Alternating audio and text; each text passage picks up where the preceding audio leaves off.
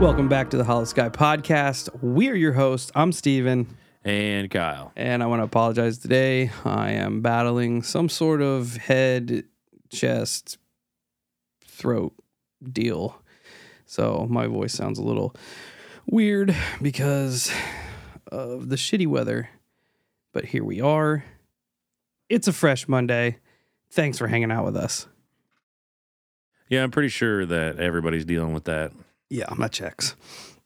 We're going to go in on another avenue from last week's episode about the South Haven Park UFO cover-up. It's takes a turn, but it circles back around. So if you haven't listened to that episode, be sure to go back and listen to last week's episode before we kick into this one. But before we get into that, we got to get through all the business. Yeah, that's the word I was looking for.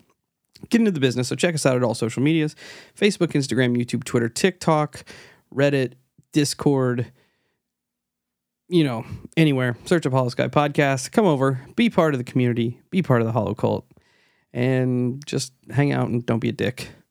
So if you Hell yeah. if you've got a personal experience you'd like for us to share in a future show, Kyle's got some stuff you want to write down. You can use the holophone number, which is also active during the night shift, and that number is going to be 1-618-556-0837. You can write your story out, shoot it to the email. You can record yourself, shoot it to the email. Hit us up on socials, even though that's not highly recommendable. I would definitely go with the email at least if you're going to write it out. But that's going to be hollowskypodcast@gmail.com. We also have Hollow Sky Podcast interviews at gmail.com, or Hollow Sky interviews, whatever it is. Hollow Sky interviews, that's it, at gmail.com, where you can try to set up an interview, which, like I said, we're kind of getting around to. We're doing a bunch of other stuff right now.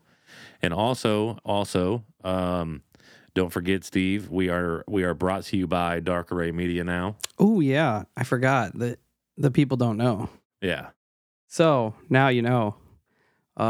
As of this past weekend, this past Friday, whatever day it was, we signed the paperwork. We have started a media company to put Hollow Sky under. So Hollow Sky is now brought to you by Dark Array Media, which is also us. Yeah. So yeah, it's just us. Pretty neat. But it's a step in the right direction of, being a business. So that's exciting. Yeah. If you would like to support the show, there's tons of ways to do it. First and foremost, share the show wherever you can through all social media, word of mouth. You know how it is. Just keep the Hollow Sky, the Hollow Cult growing, and that's the best thing you can do. We also have a Patreon. You can go over there and check that stuff out. If there's anything that interests you over there, you can sign up for that. We have a Venmo if you'd like to pop some Monster Fund into that. We appreciate it. And you can leave us a 5-star rating or review wherever you listen to podcasts. Helps get the show kind of seen into algorithms. You know how all that stuff goes. If I find it and it's awesome, I will shout it out on a show. Today's is brought to us from the Great White North up in Canada from The Nothing No One. The Nothing No One says, "What an amazing and outstanding show. 5 stars." This is a good one. "In the time of kings, they were considered royalty. Never in the likes of all ages would they be considered any less. Their timbre and tone reach far above and beyond those wretched ears that not wish to be graced by such harmony and voice. Alas, I weep as angels might when the podcast ends, and thus there is no more. But hark, they yield again another episode like a sword, cutting through the strife of their competitors' throats. And blessed are they who can listen once more." Cam Clark. Well, man, I feel like we're in The Witcher or something. This is great. I need to hire somebody to read that off to start every episode off, because that is that wins for the most creative review we've gotten. It is pretty decent. That The Nothing No One has now reached the likes of Bigfoot Bong Ripper. Awesome. In the hall of reviews for Hollow Sky Podcast. The Hollow Halls. There you go. That's a good one. Today's listener experience is brought to us by our friend from Down Under, Dave. Dave says, "Good day, you bloody legends. I submitted this story a while back, but I know my emails sometimes get misplaced, and I have no doubt that you guys are swamped with stuff. I hope you find room for this in your pod. If you need to cut it down, let me know, and I'll give you a truncated version. I'll try to dial in on one of the night shift episodes when I can, but that usually means I'm at work in the middle of the day with the time difference. Stay weird, you guys, Dave." So, from Australia, we have our friend Dave. G'day guys, Dave from Australia again.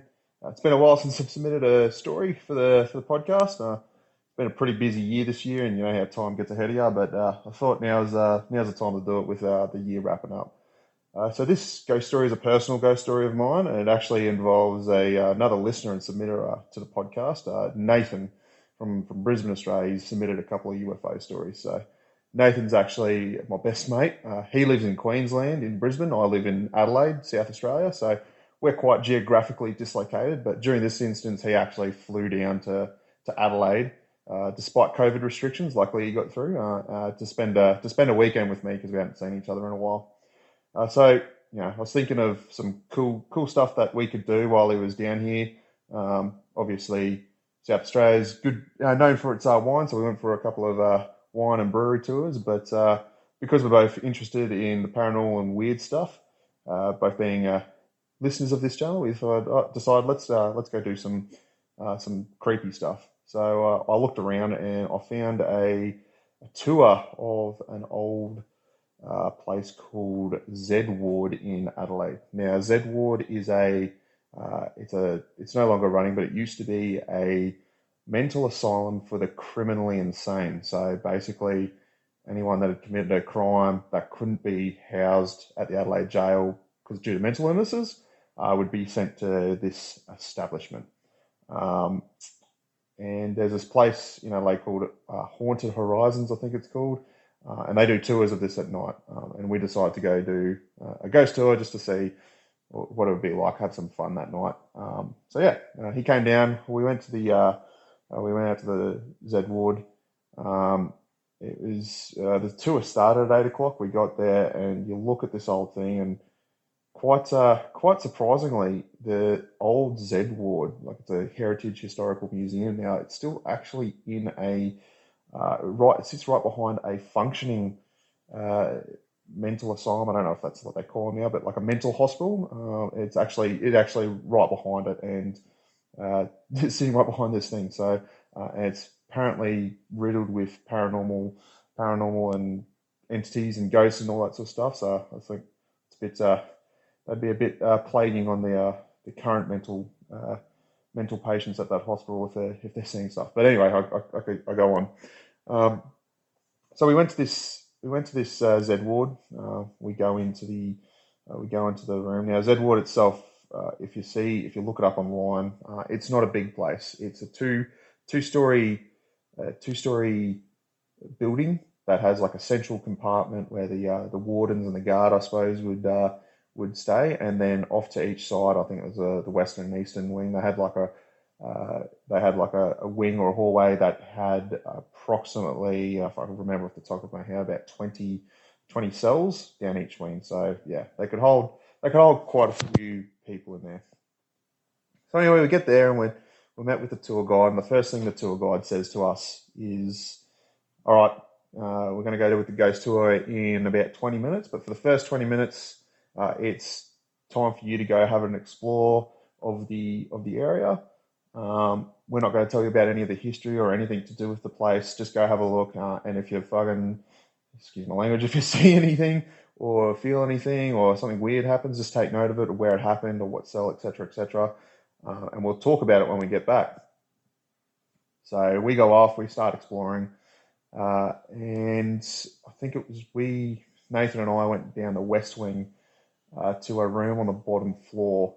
Now, keep in mind, we know nothing about this building, and I've walked into this particular cell, and we went in there, and I immediately got like chilly cold. Now Adelaide during the winter, it was around winter time, does get cold, but like I got in there, it was a noticeable difference in temperature. Like, oh, that's cold, and then I suddenly got lightheaded. Now I wasn't lightheaded like, oh, I was dizzy, needed to sit down, or I was about to faint, but like, I felt that whole vertigo sort of feeling, lightheaded, slight headache, and it was kind of hard to breathe. Now I wasn't sitting there gasping for air, like I couldn't breathe, but like it became noticeably harder to breathe. And I felt that, and I told Nathan, he's like, yeah, I feel the temperature difference, but he didn't feel any of the lightheadedness or any of that stuff. So we took a note of it, and then we explored the building. And 20 minutes later, we went up with the tour guides with all the other people on the tour. And the tour guide, she went around to all the people. It's like, oh, yep, did you feel anything or did you see anything? And they went around. A lot of people didn't see anything or feel anything. And they got to a couple of people. They said, yeah, yeah. And then she got to me and she's like, oh, did you feel anything? I said, yeah. I went into this room. I can't remember the cell number. I think it was like G05, I think it was, off memory, but I could be wrong. G05 for ground floor cell 5. I said, yeah, I went into that room, immediately got cold and lightheaded and bit hard to breathe. She's like, oh, that's interesting. We'll get back to that later when we get to that part of the tour. I'm like, oh, okay. So anyway, we go into the tour, and then she starts explaining the history. Now, the history of Zedward is pretty nefarious. It opened up in like I think the late 1800s, and it was operating all the way up to the 50s or 60s. I don't have my history on me right now, but but you can imagine in that time they would have had a lot of mental patients when mental illnesses and stuff like that wasn't really well known, and the treatment of such patients probably wasn't as ethical or up to the standards that's required today. So I can imagine their treatment, even though they were criminally insane, so it was criminals that we held here. I couldn't imagine that they were treated overly well. So anyway, they're explaining now. During the time that they were explaining, Nathan, who was standing there, actually saw something that he didn't think it was a thing at the time. Now I'm not gonna go down his story because that's his story to tell. I didn't actually see anything this night, but he saw something while the tour guide was happening, and he saw a couple of other things throughout the night. So I won't elaborate on that. That's his story to tell, and hopefully he hears this and decides to submit part 2 to the story. Hopefully, so Nathan, if you're listening, how are you, brother? Submit part 2. So going on, we go down to G05 again with the tour guides, and she explains that wing, or the west wing on the ground floor, was where they held murderers, people that had murdered but were considered insane or had a mental illness, and they couldn't be housed at the jail. And under the law at the time, we still had the death penalty at the time, but the mentally insane couldn't be executed, so they were housed at Zedward. And she said, strangely, the room that you said housed a criminal for a long time, or a murderer for a long time, who would strangle his victims. Can't remember the name of the dude, but he was held in that cell, and quite a few people over the years had reported the same sort of feeling in that cell. That the lightheadedness, the cold, and the difficulties breathing. So that was the first sort of interesting thing that I experienced that night. I'm like, okay, that's pretty cool. So then we continued on. With a tour, and as I said, Nathan saw a few more things, but again, won't elaborate.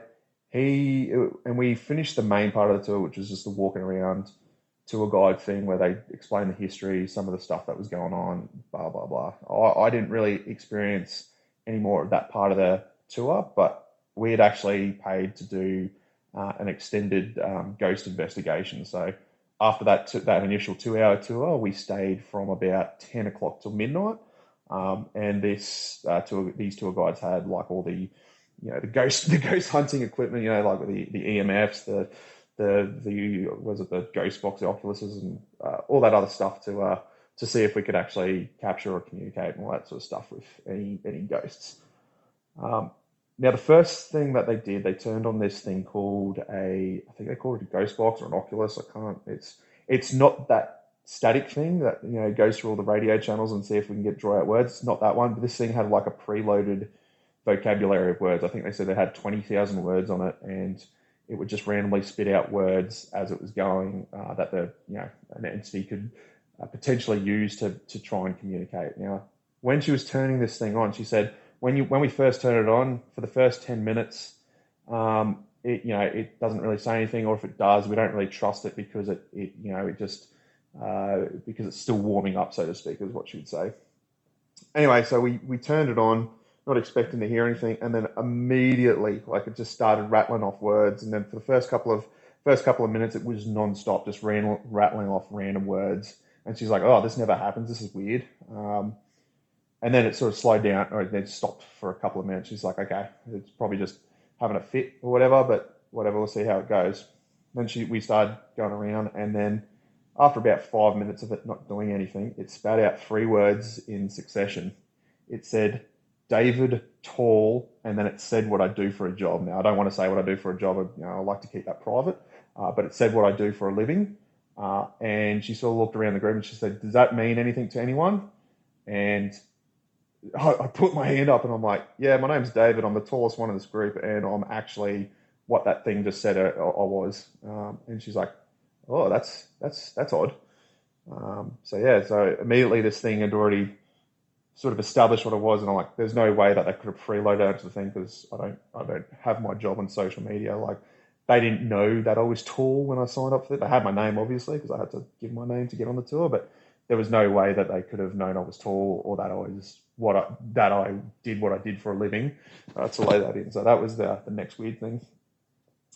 And then after that, we got I can't remember what they're called. They're basically like little sensors that pick up it's not an EMF, it's the other ones that pick up like movements or heat signatures, etc., etc. It's actually attached to a music box. A little bit creepy, I know, but if it picks up something or senses something, it'll set off a musical tone, which is a little bit creepy.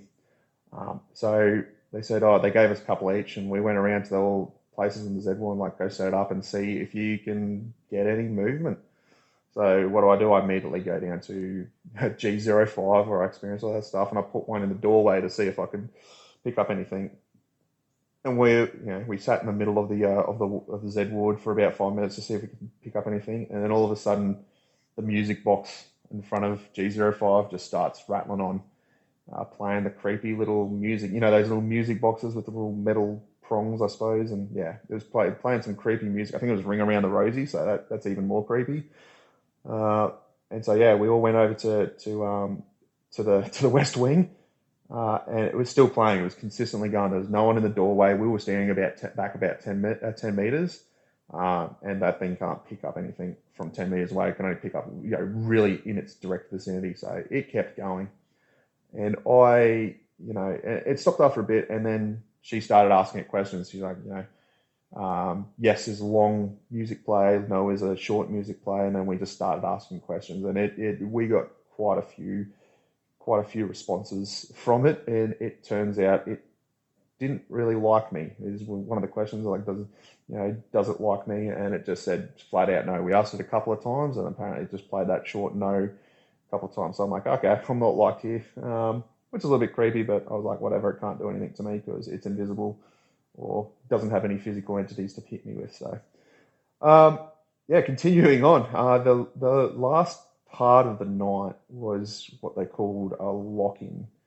And what they would do is each person got to go into a cell for 5 minutes alone, and they'd lock you in the cell and see if you could experience anything. And during that 5 minutes, everyone had to be completely silent, just listen and see if they could feel anything. Now, during the tour at the toilet block, they call it the room of mirrors because you go in there and there's just mirrors everywhere for like the inmates to use, like sinks, and do whatever they need to do in the mirror. And that was the only place in the Z ward that had mirrors, for obvious reasons, of course. But a lot of reports have come out of there, like people seeing like actual shadows walking in the mirrors, etc., etc. And she actually said it's like if anyone's going to go into the room it needs to be in pairs. She wouldn't let anyone stay alone in the room of mirrors by themselves. So me being me and Nathan being somewhat a little bit freaked out at this point in time because he's seen a few things, I immediately said to the whole group, like, is anyone else going into the hall of mirrors or the room of mirrors? And no one said anything. So I'm like, sweet, Nathan, you're coming with me. And he was like, damn it. So I dragged his poor ass into the room of mirrors, and we got locked in there for 5 minutes just to see if what we could hear. Now, not much happened for the first couple of minutes. Then we both heard what we thought was like a distant scream.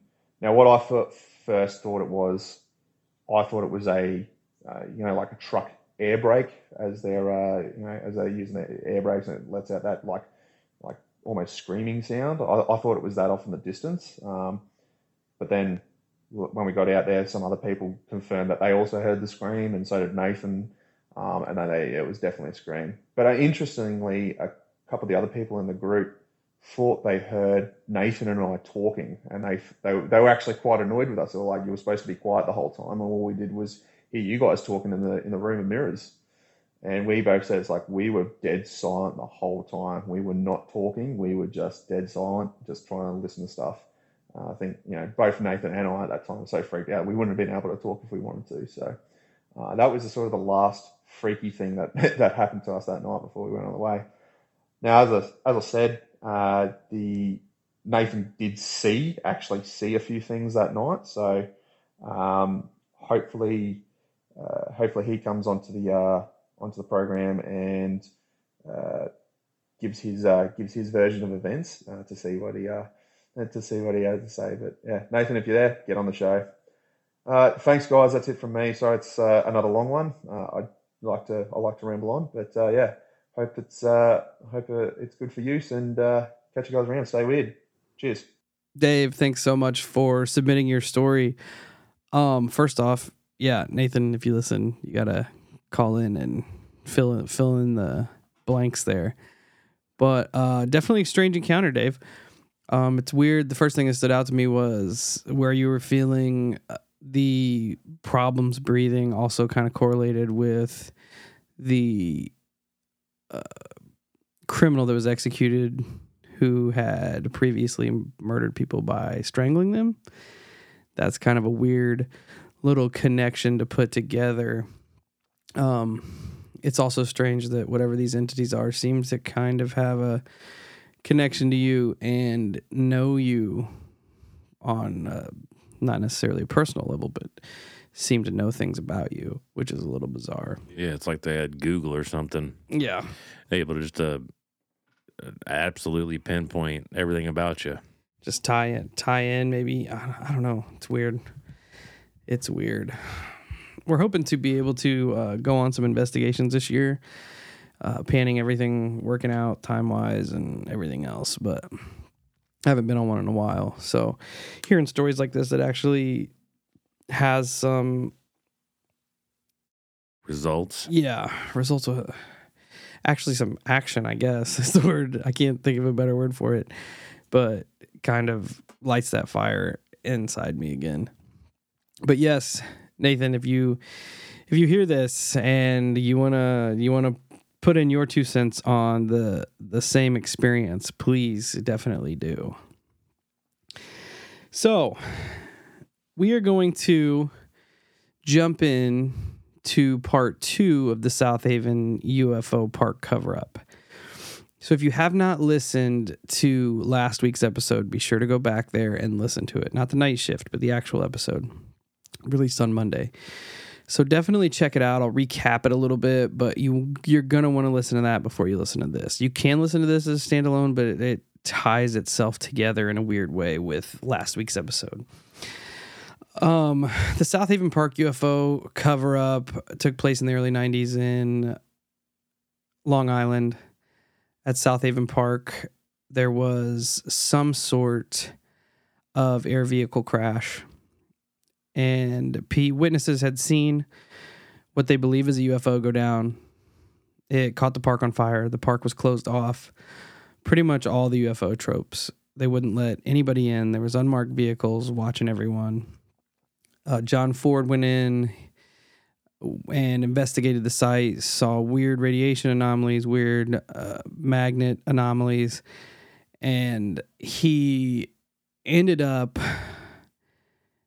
in jail in this weird turn of events where supposedly he was planning on murdering members of the local government by poisoning them with radiation. So it's a whole thing. You're going to want to go back and check on that. But today's show is going to seem completely unconnected until we wrap it up. So this part of the story revolves around a man by the name of Gary Sudbrink. Gary's case is really weird. I've got a bunch of 3 or 4 phone audio recordings that I want to start out. I took from the YouTube channel Pandox. You want to go over there and check him out. He does a really good breakdown of this whole scenario here. He does a really good voice analysis and everything. I just clipped the exact calls. It was the only place I could find a good recording of the exact calls that Gary had recorded. So credit for those calls go to Pandox. Definitely check them out. So Gary, let's talk about Gary. He was a captain in the Air Force in San Antonio, Texas. He worked part-time at a local pharmacy there. So one weekend in 1993, keep that noted, that's pretty close to when the South Haven Park UFO supposedly crashed. He decided to take some leave and surprise his family, fly back home and just see them. He didn't tell anyone about it. He did not mention it to anyone. He simply wanted to fly in for the weekend, see his parents, see his siblings, and just hang out, but he wanted it to be a complete surprise. So he booked his flight, and he made his way to the airport. From here, things take off on a wrong foot. While he was at the airport in Texas, Gary says that he's approached by a man with a clipboard who proceeds to ask him all kinds of questions. Ask him his name, the exact way to spell it, where he's going, where he lives, all sorts of other personal information. Gary just assumes that this guy is maybe some kind of salesman who's moving through the airport, taking people's information to contact them later, this, that, and the other. He just kind of put it to the back of his mind and went and boarded his plane. Shortly after he had sat down, a different man carrying a similar clipboard sits right next to him. This man also begins to ask Gary tons and tons of personal information. Gary asked the new clipboard guy just to leave him alone. He just wants the flight to go without a hitch. He doesn't want to be bothered anymore. He's getting aggravated at this point that these people won't leave him alone. Eventually, a stewardess approaches second clipboard guy and asks to see his ticket and told him, "This isn't even your seat. You need to move." So clipboard guy gets up and moves away. But shortly afterward, he seated himself behind Gary, where again, he continued the same line of questioning, just grilling Gary about everything, all of his personal life. Once again, the stewardess stops the man and he's moved. At this point, Gary's getting kind of rattled by these guys harassing him so much. So much so that when they landed, he called his landlord and asked her to keep an eye on the apartment while he was away. Because, like, the one is a coincidence, or 2 things are shady, but when they just keep barraging him with these questions, he's like, something's up. Where is Gary flying to? Long Island, New York, where the UFO had just crashed weeks previous. So as Gary arrives in New York, he went to his parents' house. From there, he called his friend Mike, who he was hoping to surprise with the news that he was in town. However, when Mike answers the phone and they begin conversing, Mike says, "What?" They're talking. He's like, "Yo, I'm back in town. Surprise! Let's get together and go out for some drinks or whatever." Mike says to him, "What are you talking about? You told me yesterday you were coming to New York when you called me." So Gary's like, "No, I didn't." He's like, yeah, you totally did. You called. We were discussing it. You called me, said you're coming to New York. Don't have any plans. We're going to want to hang out. And Gary's like, that is not it. So it became obvious to Gary that someone had called his friend pretending to be him and had told him about his trip from Texas to New York a day prior. Mike swore that he wasn't joking around, so Gary assumed that it was all just some weird coincidence. As they're chatting, Gary reported that a call started to come in on his parents' second line. So Gary lands in New York, goes to his parents' house to stay, calls Mike, wants to get together. Mike says, yeah, I already know. It's not a surprise. You told me yesterday. So as this second call comes in, Gary would answer the call on Monday, February 8th, 1993 at 10:30 p.m. This is the call that Gary got. Yes. I'll tell you who it is. Hello? Yeah. Do you want to speak to him? Is Gary's son Frank in there? Yeah, who's this? Steven? Are you playing games with me or what? Huh? Steven, if you're playing games, I'm going to kick your ass. So how long are you going to be back from Texas? Huh? You're being impersonated by the other voice. Yeah, this is you, Steven, you idiot. You're pissing me off. Jerk. I'm going to get you on... Let's see what it says. Review. One new call out of area. Is Steven out of the area? How long are you going to be back from Texas? Wait, say that again? You're being impersonated by the other voice. Wait, hold on. Is Steven out of the calling area or what? Oh, I know. What do you mean you don't know? He's in Queens. Well, who are you talking to? I don't know who the fuck. Hello? Hello? Is Gary's son Frank in there?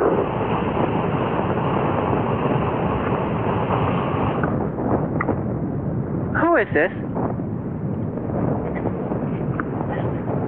Sounds like a big robot. So how long are you going to be back from Texas? What was that again, sir? You're being impersonated by the other voice. Oh, be quiet, huh? Sorry, would you see that again? Hello? Being impersonated by what voice? Hello? Yeah. Hello? Is Gary's son Frank in there? Yeah, hold on a second. Yeah, what is your question? I'll answer it. So how long are you going to be back from Texas? How long? You're being impersonated by the other voice. Right. When am I coming back? Is that your question?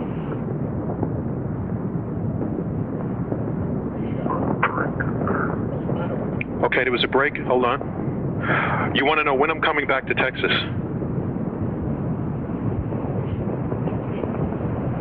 Oh, is that your question? So how long are you going to be back from Texas? How long am I going to be back from Texas? That question doesn't make any sense. By the other voice. Okay. I'll be coming back eventually. I can't tell you when.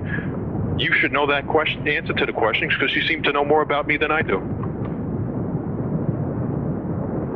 You know what I'm saying? Are you an intergalactic person? Are you a space alien?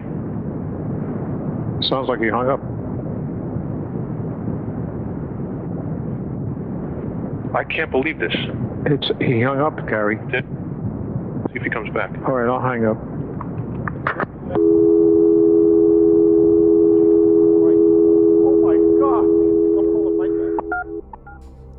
So, pretty unnerving, right? Yeah, it's definitely bizarre because it sounds like the dude's on a loop. Yeah. His voice is pretty deep, which, you know, it is what it is there, but it sounds like it's on a loop and it just doesn't make any sense. So yeah, that's my. So before we get into it, there's a couple things that I want to point out here. It definitely sounds like it's pre-recorded. Yeah. and it sounds like it's been slowed down, which will lower the tone. Right. It also, when he says the word other, it's got a thick New York accent. The other voice. The other voice. Right. You're being impersonated by the other voice. So it sounds like someone from New York. Why did they automatically jump to the conclusion, like, are you a space person? Because that's weird. So, clearly, if anybody got a call, some other things I want to point out here. I know we always get drugged through the ringer for not being more skeptics, but the fact that he recorded the call right off the rip is weird to me. Yeah. Because either he had gotten a previous call to where he was planned for this, or he's the luckiest dude in the history of the world being ready to record this shit. That's kind of like with the alien question. Like, I feel like there's context missing that we're not privy to currently. And you're right. Like, normal people wouldn't just answer a call and instantly start recording. That's just not, unless it's, like you said, there's got to be some type of precursor that would warrant that. Or this dude is that paranoid about something. Yeah. So if anybody gets those are my two red flags. You can tell whoever the caller is has a New York accent, and that the Sudbrinks were ready at his dad's house to record these phone calls. But regardless, getting a call like that is enough to freak anybody out. Oh yeah. Period. The fact that the caller knows enough about Gary's life is weird enough in itself.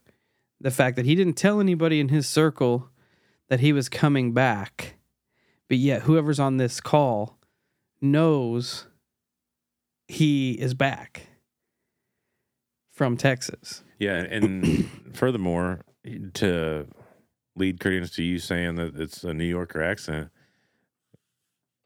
like it, because Gary has a little bit of a New York accent, right? Yeah. And that's, so to be impersonated, it'd have to be good enough and close enough that his buddy would believe that it's him, right? Because if like somebody could call and say like, "Oh, hey, I'm Steve, and I'm I'd be like, no, you're not. You're dumb. Like your voice is not even remotely close." Yep, it has to be somebody with a close enough vernacular and furthermore, if they're as good of buddies as they imply, you're also going to pick up on cues. You know, tone, verbiage, choice of words, how you construct your sentence, like the whole thing. Like everybody talks in a particular manner, so I feel like it is definitely harder to initially trick someone by voice. You know what I mean? Like it just, and over a phone call, people who are really good buddies, I don't know, like mannerisms are very, very important in conversation. And you imagine if the conversation went how they said it went, like, "Oh, I'm going to surprise you and be in town." They probably shot the shit for a while. Considering they're old friends. Yeah. They probably talked about some stuff, and whoever was on this phone call was convincing enough. Yeah, it would have to be a pleasantry too. Like oh yeah, like I'm coming to hang out with you. You wouldn't be like, exactly, I'm just coming to hang out with you. Exactly. And like I said, they have to be involved or keep an eye on Gary enough to know that he would be back in Long Island, first off. They would have to know that Gary was stationed and living in Texas because they mentioned that as well. They would also have to know Gary's parents' phone number. Yeah. To call the house, even right off the rip. So I mean, right out of the bat, man, you're looking at a government entity. It's got to be right to have this much insight. And unless it was or somebody that had. Well, you would say somebody that had information via the military, but even, I guess he could have planned, he could have let people know on that side that he was going to be out of town. Sure. But to know the exact dates, I mean, that's... Yeah. I guess that's not... No, really. I mean, because if he did report, he'd be like, yeah, I'm flying out on this day. You know, I'm going to be there. I'm gonna surprise. I mean, I guess it is possible. He could have had a conversation with somebody close enough on the base to do that. to be like, yeah, I'm gonna go meet my buddy. You know, we're gonna hang out. I'm gonna surprise him. I'm not gonna tell him I'm showing up and yada yada yada. But considering he didn't give a whole lot of information to the people in New York, makes it a little weird because Yeah, the for caller's sure. clearly has a Long Island accent. Right. The And they'd have to have. I don't know what it would have took back then to because be privy to. 93 was so long ago. Yeah. I even had to look up because I'm like trying to find holes in Gary's story. I'm like, did they have call waiting in 1993? I looked up. I'm like, well, sure as fuck they did. Well, So- you need some type of audio tech to slow his voice down and pre-record it. Yeah, some So, sort of multi-track recorder. I don't feel like. I mean, I guess you could have because it would be you could do it on cassette because I think that's why there's such weird pauses. I feel like whoever's doing this is like rewinding and then playing and then Maybe. rewinding and then playing. Maybe, yeah, You'd have to be pretty on the spot though. yeah. Granted, this caller didn't give a whole lot of information. The caller did let out enough that it would creep out anybody that somebody's watching him. It should, on the same aspect that we were talking about, that this is pre-recorded, the caller did not respond to any of the questions asked. Yeah. They didn't directly respond. It was just the same set of words over and over again. Just kind of talking in circles, repeating the same phrases. And it's not even coherent phrases either. No. Like you wouldn't structure a sentence that way. And the way that he talked, I feel like it was slowed down, but he even talked like with deep enunciations of words. You're being impersonated by the other voice. Right. You know, that way they could hear and make out exactly what he was saying. Other And notes, that's what's so random. Like those two phrases there where he's asking how long you're going to be in New York or whatever, essentially. And then he goes right to you're being impersonated. Like, which immediately ties into the call that Mike got. So Mike got a Right. call from somebody impersonating Gary. yeah. And then while he's on the phone with Mike, somebody calls in and says, "Hey, you're being impersonated by the other voice." It's so weird. It's bizarre. Some other notes here you might be asking yourself. Steven, the guy they're accusing of fucking around, is Gary's older brother. There's 3 Sudbrink boys. I'll go into that later. The woman you heard in the background is Gary's mother, and Gary's father, Bill, is the other man who jumps on the line to ask, "Are you an intergalactic person? Yeah, Are which you a is space alien?" really bizarre. It'll tie back in later. So less than an hour later, at 11:10 p.m., the phone rings again. Gary answers the phone and began recording. Here is the second call. Yes, speaking.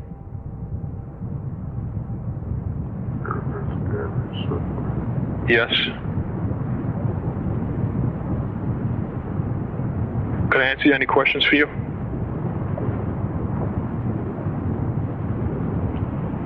Are you back from Texas? Not back yet, no. How long are you going to be back from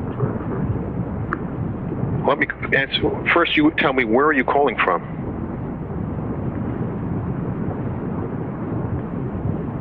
This is Gary Sudbrink. Yeah, why don't you tell me where you're calling from? Who is this? What do you mean, who is this? You should know who it is. It's me, Gary.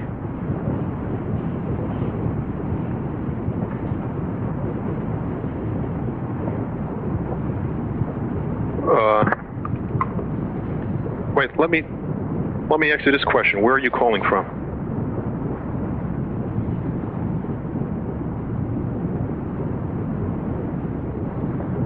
Okay, I'll be back. And I'm Scott. Excuse me? You're Orion. I can't hear too well. The full moon. Yeah, it is a full moon out. That's true. Could you identify yourself?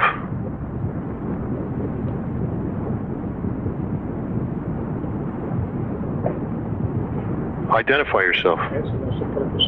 Why are you calling me? I'm Excuse me?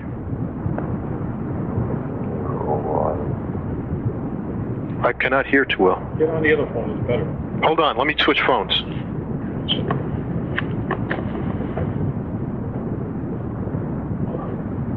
Okay. Okay, hold on. Now, who are you?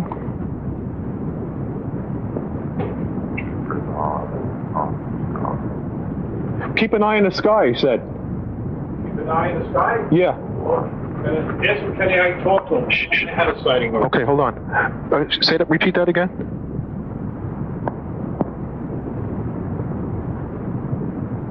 Please repeat.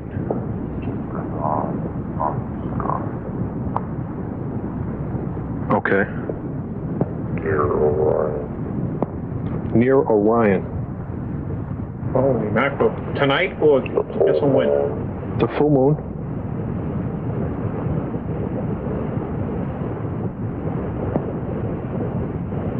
They told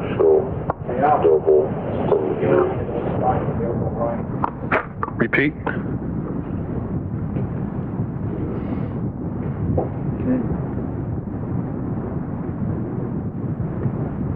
Tell him I like to talk to him. Okay, repeat last word.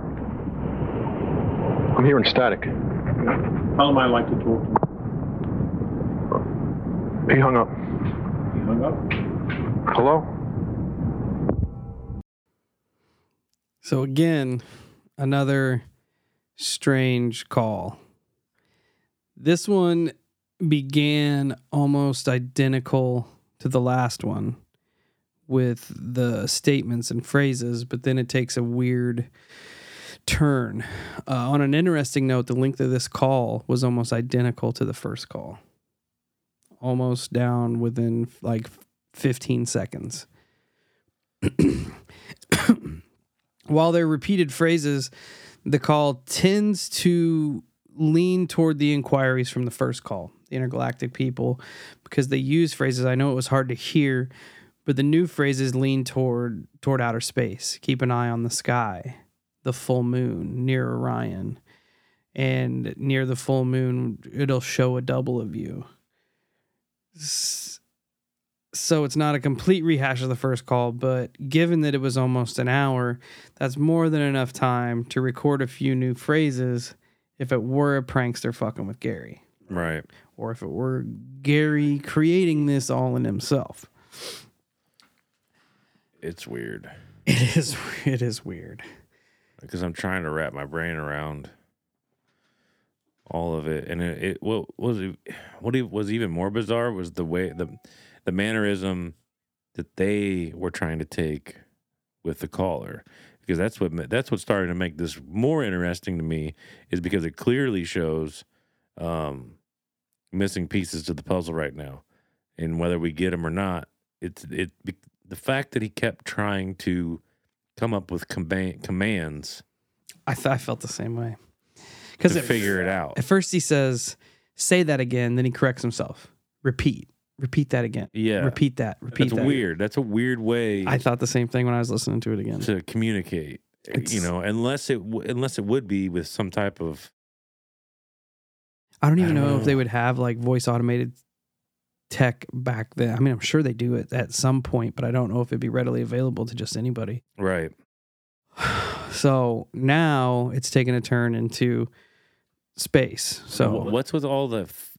It sounds like they're in a train or a plane or something. I don't know. What's with the noise? I don't know if it's background noise from the recording, because like from the actual recording, I mean, it was 1993, so it was probably just trash recording. Could be. Trash cassette recording. Because I imagine they were trying to record it on some sort of cassette player or right. Not a voicemail machine, but you know what I mean. Yeah. But that being said, less than 10 minutes later, the phone rings again, and it is the mysterious caller. So here is call 3. Okay. Yeah, it's taking time for him to talk. Who is this?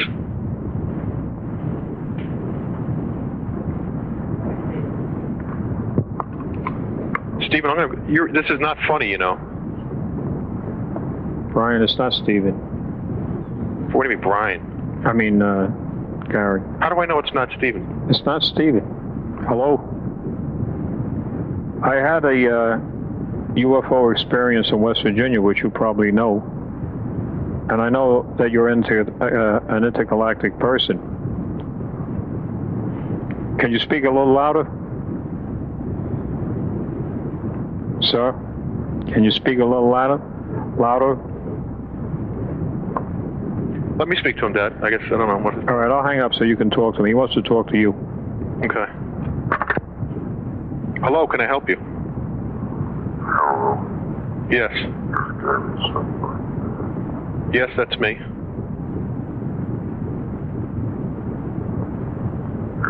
guy is somebody. Yes, could you please identify yourself?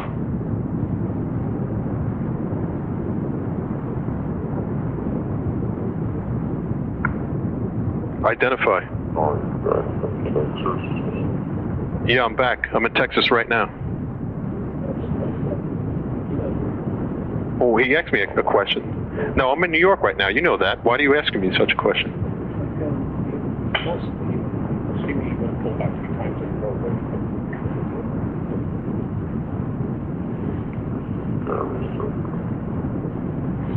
Yes. Stephen, if this is you, I swear to God, I'm going to be pissed. Huh? I'm trying to listen to him. Excuse me? Get the hell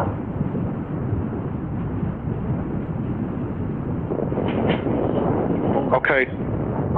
Eventually, I'll be back from Texas. Could you speak more? Please speak more.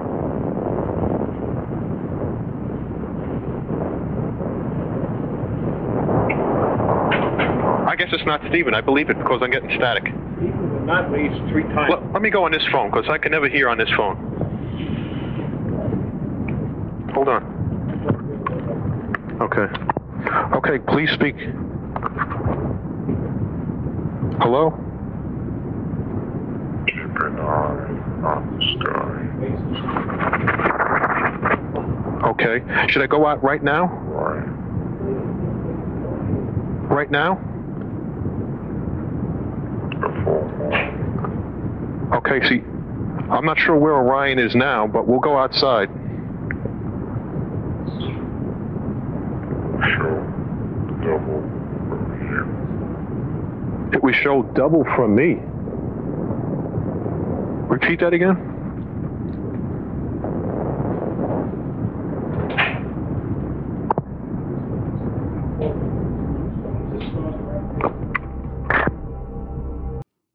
Again with the creepy calls, but this one just seemed to be a rehash of the last call, which if you take into consideration the amount of time between the second and third call, which was only 8 minutes, that wouldn't have been enough time for them to even record new material, essentially, you know? Right. It's almost like they're just keeping them on the hook.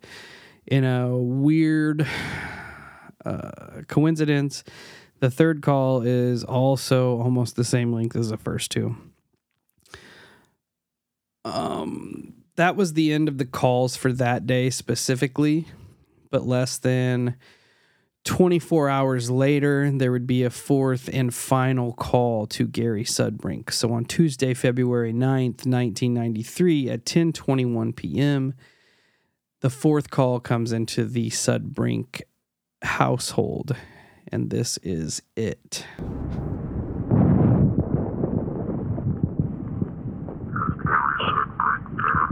Yes, this is me. Can I speak to you? Can I ask why you're... Yes, can I ask why you're calling?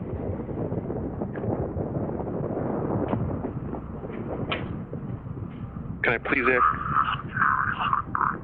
Yes, this is. Yes, that is me.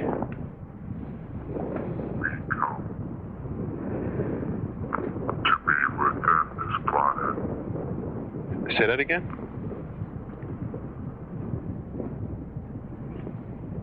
This planet. Leave?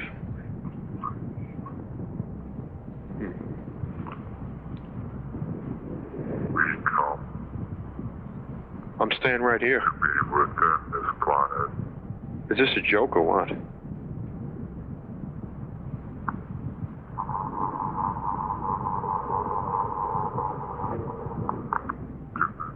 many to be contacted as the same with you.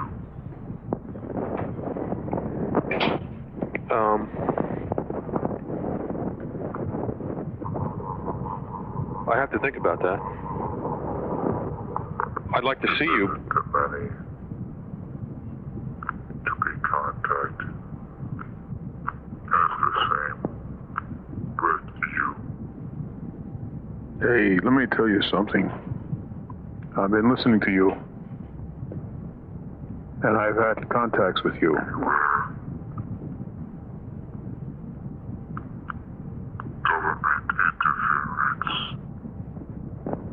Government interference? You have? Please explain what type of interference.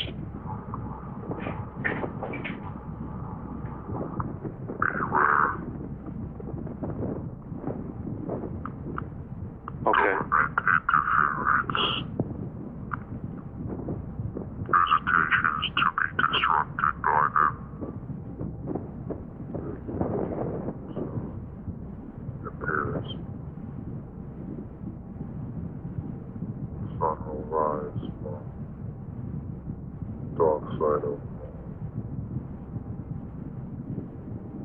world. No. The sun will rise from the dark side of the moon. Okay, what branch of the government?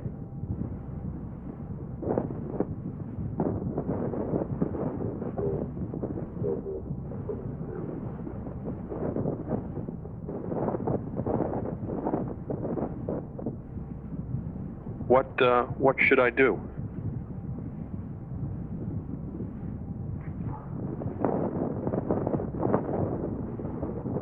Beware. Government interference. Visitations to be disrupted by them. Okay. Is that good for me or bad? They hung up. Yeah. So how you feeling about that one, Kyle? It's weird, man. Like I don't. You can tell the father is crazy vested in this being an extraterrestrial. There were only a few repeat phrases from the earlier calls just asking for Gary in Texas. Most of the phrases in this call were definitely new, also heavily laden with UFO and space type jargon. We come to be within this planet. To visit the many as to be contacted as the same with you. The sun will rise on the dark side of the moon. It also kind of pokes some conspiracy vibes into it with government interference, beware, visitations to be disrupted by them. So it's almost like they know that Gary's dad is deep in it. And they're kind of playing into that. Yeah, I don't know. It doesn't. There's just so much that doesn't make sense. Like there's so much context missing. There has to be. Yeah. Because none of it adds up. You know, why are they contacting Sudbring? Why? Yeah, and why him of all people? Especially Gary. If his dad is the one that's in all of this, why are they doing this to Gary specifically? Outside of the military connections, I don't know why. But again, I want to kind of take back to the points that make this a little bit weird. So, you know, how did Gary know to record the first call? There are many options here outside of it being a prank, being set up by them. It could be that the caller had called before and we're just not privy to that. It could be that Gary's dad is so deep into this, he might record all of his calls. You know, if he's into the conspiracy world, that's not a far reach there. Yeah, that's true. Also, again, I want to point out the New York accent was weird, kind of pulled me out of it a little bit. And the fact that after Gary's dad, Bill, asked if the caller is an intergalactic person, then they kind of double down on the UFO shit. Yeah. So I wanted to point that out, that there are some red flags to this. There's a bunch of theories we could go into that Gary perpetrated the whole hoax himself. Considered that the caller all seemed like the phrases were pre-recorded and slowed down. You already know that they have multiple phones in the home. It's not out of the question that Gary could have recorded these himself and played them out on another phone. This clearly is the first thing people were going to debunk. If you go again to Pandox's YouTube page and look up the Gary Sudbrink calls, they do a good job analyzing the voices. They sped up the calls to the same speed that Gary spoke at during the call. The voice did not sound very similar. They were clearly different when they are sped to the exact same speed. People took the word Texas and ran it through a spectrograph to show visualizations of the audio. Since both Gary and the caller said that word, you can compare it. You can use a comparison tool to kind of normalize the cross correlation of both files. They showed that the two phrases contain less than a 30% similarity to one another. So that's pretty low. Yeah. To just be going off the cuff and saying the same word. So it kind of excludes Gary from being the one who is the caller. The voices are all but not the same. You know, they're pretty much excluded themselves from being the same. In the first few calls, you heard Gary accusing the caller of being Steven. Steven is the older brother of Gary. There were 3 boys in the Sudbrink family: Steven, Gary, and Brian. It's noted by family and friends that none of the boys were known to be pranksters. Not that that eliminates them from doing it, but it would be out of character if they decided to perpetrate this. Right. So this leads to some more weirdness here. Gary's older brother, Steven, would bring this up years later after people started looking at the call. Steven stated that several years before the calls happened, he was driving to a wedding on Long Island when he was passed by Gary on the highway. Steven states that Gary made several strange and distorted faces at him as he drove past. He states that as soon as Gary noticed that he had gotten Steven's attention, he gunned it and sped off. When Steven confronted Gary about it, Gary stated that he was in Long Island at the time, but he was not invited or went to the wedding or even on the road, as he did not have a car at the time. So this doubles down on the doppelganger out there that is Gary. Well, I genuinely have a problem with that statement. How in the fuck are you driving and passing each other and you're able to catch several distorted faces? Unless he slowed down. Yeah, it would have to be in like a town setting. Which, like I said, I mean, it's weird that we do this right now because the same thing happened to me on 255 when I thought I saw Brandon. Right. Because we made eye contact and it was long enough to keep pace. Yeah. And then as soon as like the pace broke, he sped away. Which I thought was weird. And now reading it again, weird. I'm like, okay, that's fucking weird. That is weird. And it does tie into the calls, meaning, you know, you're being impersonated by the other voice, and it will show like double of you. Legit impersonation. Yeah, like, and it will show a double of you. Yeah, that's weird. So why? And what did it say? The moon will the full moon will show a double of you. Yeah, well, they were kind of separated. It said the full moon, and then it said show double of you. So it was like broken up. Because it made me wonder if it had something to do with the cycles of the moon. Which they did say when the calls were happening that there was a new moon just a couple days prior, which kind of ties into the sun shining on the dark side of the moon. But again, it brings us back to why is someone impersonating Gary? Why is there even a doppelganger of Gary out there? Yeah.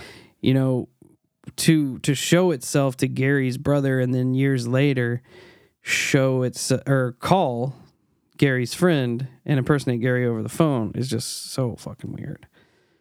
It's so fucking weird. Yeah, it makes me have this whole like alien vibe from the X-File, the bounty hunter alien that could morph into other people, and it's like there's all this deception And who the fuck were the guys at the airport before anything even happened? Yeah. That are bombarding him, asking him all these and personal there's questions. something in Gary's military career that we're not. They're testing him for something just to see it, maybe see how far off the rails his old man is or some shit. I don't know, dude. I don't know. So I'm getting close to wrapping it up here, and you're wondering how does this tie in, right, to the South Haven UFO park crash? Well, Gary's dad, Bill, and his uncle Tom had previously had claims of encountering UFOs, as Bill had mentioned in one of the calls. You know that I saw a UFO in West Virginia. He and Tom were coming home He from... also stated that he's been talking to them. Bill. Oh. Said he's been listening to them or whatever it was. Yeah. He and Tom were coming home from West Virginia on May 28, 1989, when they noticed a strange object flying while they were driving. It made two separate appearances when the brothers pulled over and decided to take out their video camera and film the craft if it made a third appearance, which it ultimately did. On the film, it's noted that the brothers did film a bright light overhead. The video was only 4 seconds long, and upon reviewing the footage, Bruce Maccabee, an optical physicist and a MUFON investigator, came to the conclusion that although there is an unknown light in the footage, no substantial determination could be made as to whether it was an artifact on the film or an actual object in the sky. So they're delving into the UFO world already. They got their fingers in it prior to. This would lead the brothers to join the Long Island UFO Network, which was created by John Ford, the man who investigated the South Haven Park crash. In 1992, they would help the investigation of the South Haven Park UFO crash, tying them directly to John Ford. So they helped investigate the crash, and then less than 6 weeks later, Gary gets the calls. Which seems a little sus. A little bit. Until you bring it back around to the end of the last episode, where Steve Lavarone, who is the VP of the Long Island UFO Network, stated prior to the calls happening that he was being surveilled and his home was being broken into and being harassed, so much so that strange computer-like voices were leaving messages on his answering machine.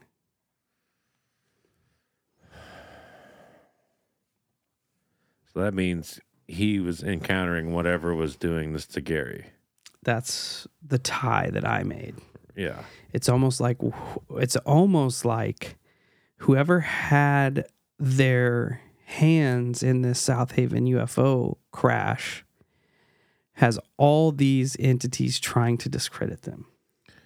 Yeah, and that could be entities, that could be government entities. It could be Men in Black. Yeah, I mean, yeah, there's a lot of possibilities here. You know,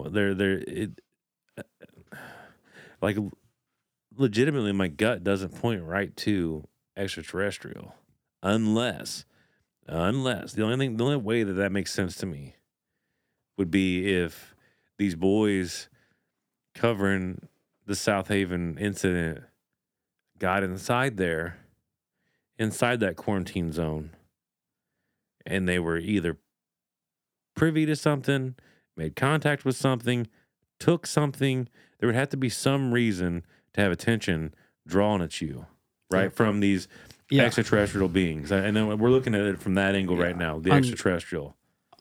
Unless it was something so legit, either in the extraterrestrial world or something that they had let crash, that they just want to discredit everyone who managed to get in there and see it. The only thing that I can think that would tie Gary, that maybe he had a high enough connection in the Air Force in Texas that he might be able to go in via the military and dig up some shit on this. True. Possible. Definitely possible. And also could be the fucking government could have been using it as an opportunity to start learning about disinformation campaigns, start messing with these guys to see what they could do, what they could get away with, what type of manipulation they could come up with. There's such a vast amount of possibilities here because there's not enough concrete evidence in any direction. Like no matter which direction you go, like the dude surveying him in the beginning, that doesn't make any sense. No, and I mean, could it be just two separate things happening that just happened to cross paths? Maybe. Possible, but how are you that houndy? Yeah, to be wanting to dig into this dude. Well, yeah, and like the survey guys, when somebody tells you to fuck off, yeah, especially, and you know damn good and well, New Yorkers, yeah, he probably legitimately said, "Get it. the fuck out of here." Yeah, right. But in the fact that they keep pressing, that there's a million other people standing around. There's other people on the plane. There's other people in the airport. There's other people everywhere. Why double down on this dude right here? And maybe they used Gary because of his military background, made it seem like he was more credible. Maybe they're trying to use him to discredit his old man. Could be. Where the old man was like, yeah, I saw a UFO. And it reminds me of the old pilot from Independence Day. He had all this shit going on and nobody believed him until it was there. Until it was go time, yeah. Yeah, because now you have this old man who has seen a UFO. He's convinced, you can tell. He's investigated UFOs, and now he just happens to be getting calls from aliens to his house. And that's extremely convenient. Yeah. So it's a bizarre case. I don't have the answers, but I just wanted to put it out there. There's red flags in all directions. Hollow Cult, you make up your own minds on this one. Let me know what you think. I know we had some listeners that are in the area. If anybody knows the Sudbrink family or has any more information on this as to their background or their validity, please let us know. But yeah. I thought it was weird, and the fact that it tied in to the old South Haven UFO crash is bizarre. It is weird. It's weird. The fact that old Steve Laverone was getting the same, essentially you can assume that it's the same sort of calls to his house. Means whatever happened in that park, they want to mass discredit people who are trying to look into it. Which, I mean, would almost suggest that these dudes saw something. I mean, if you're going to go that far out of your way to make these dudes sound and look crazy. Yeah. I mean, one of them. It's because somebody got something. One of them's still in a mental institution now. Yeah. 30 years later? Right. And the fact that it happened within 6 weeks of the crash that this goes on, that's fucking weird, man. Yeah. I would agree. That's weird. But yeah. That's that, Hollow Cult. Hope you enjoyed. Hope it perks your Monday up. Get your brain turning a little bit. So until we meet again, check us out on all our social medias: Facebook, Instagram, YouTube, Twitter, TikTok, Reddit, Discord. Come and hang out. Be part of the Hollow Cult. And until we meet again, stay safe. Stay weird. And if you get the Men in Black calling you and leaving you messages, be sure to record it so we can talk about it.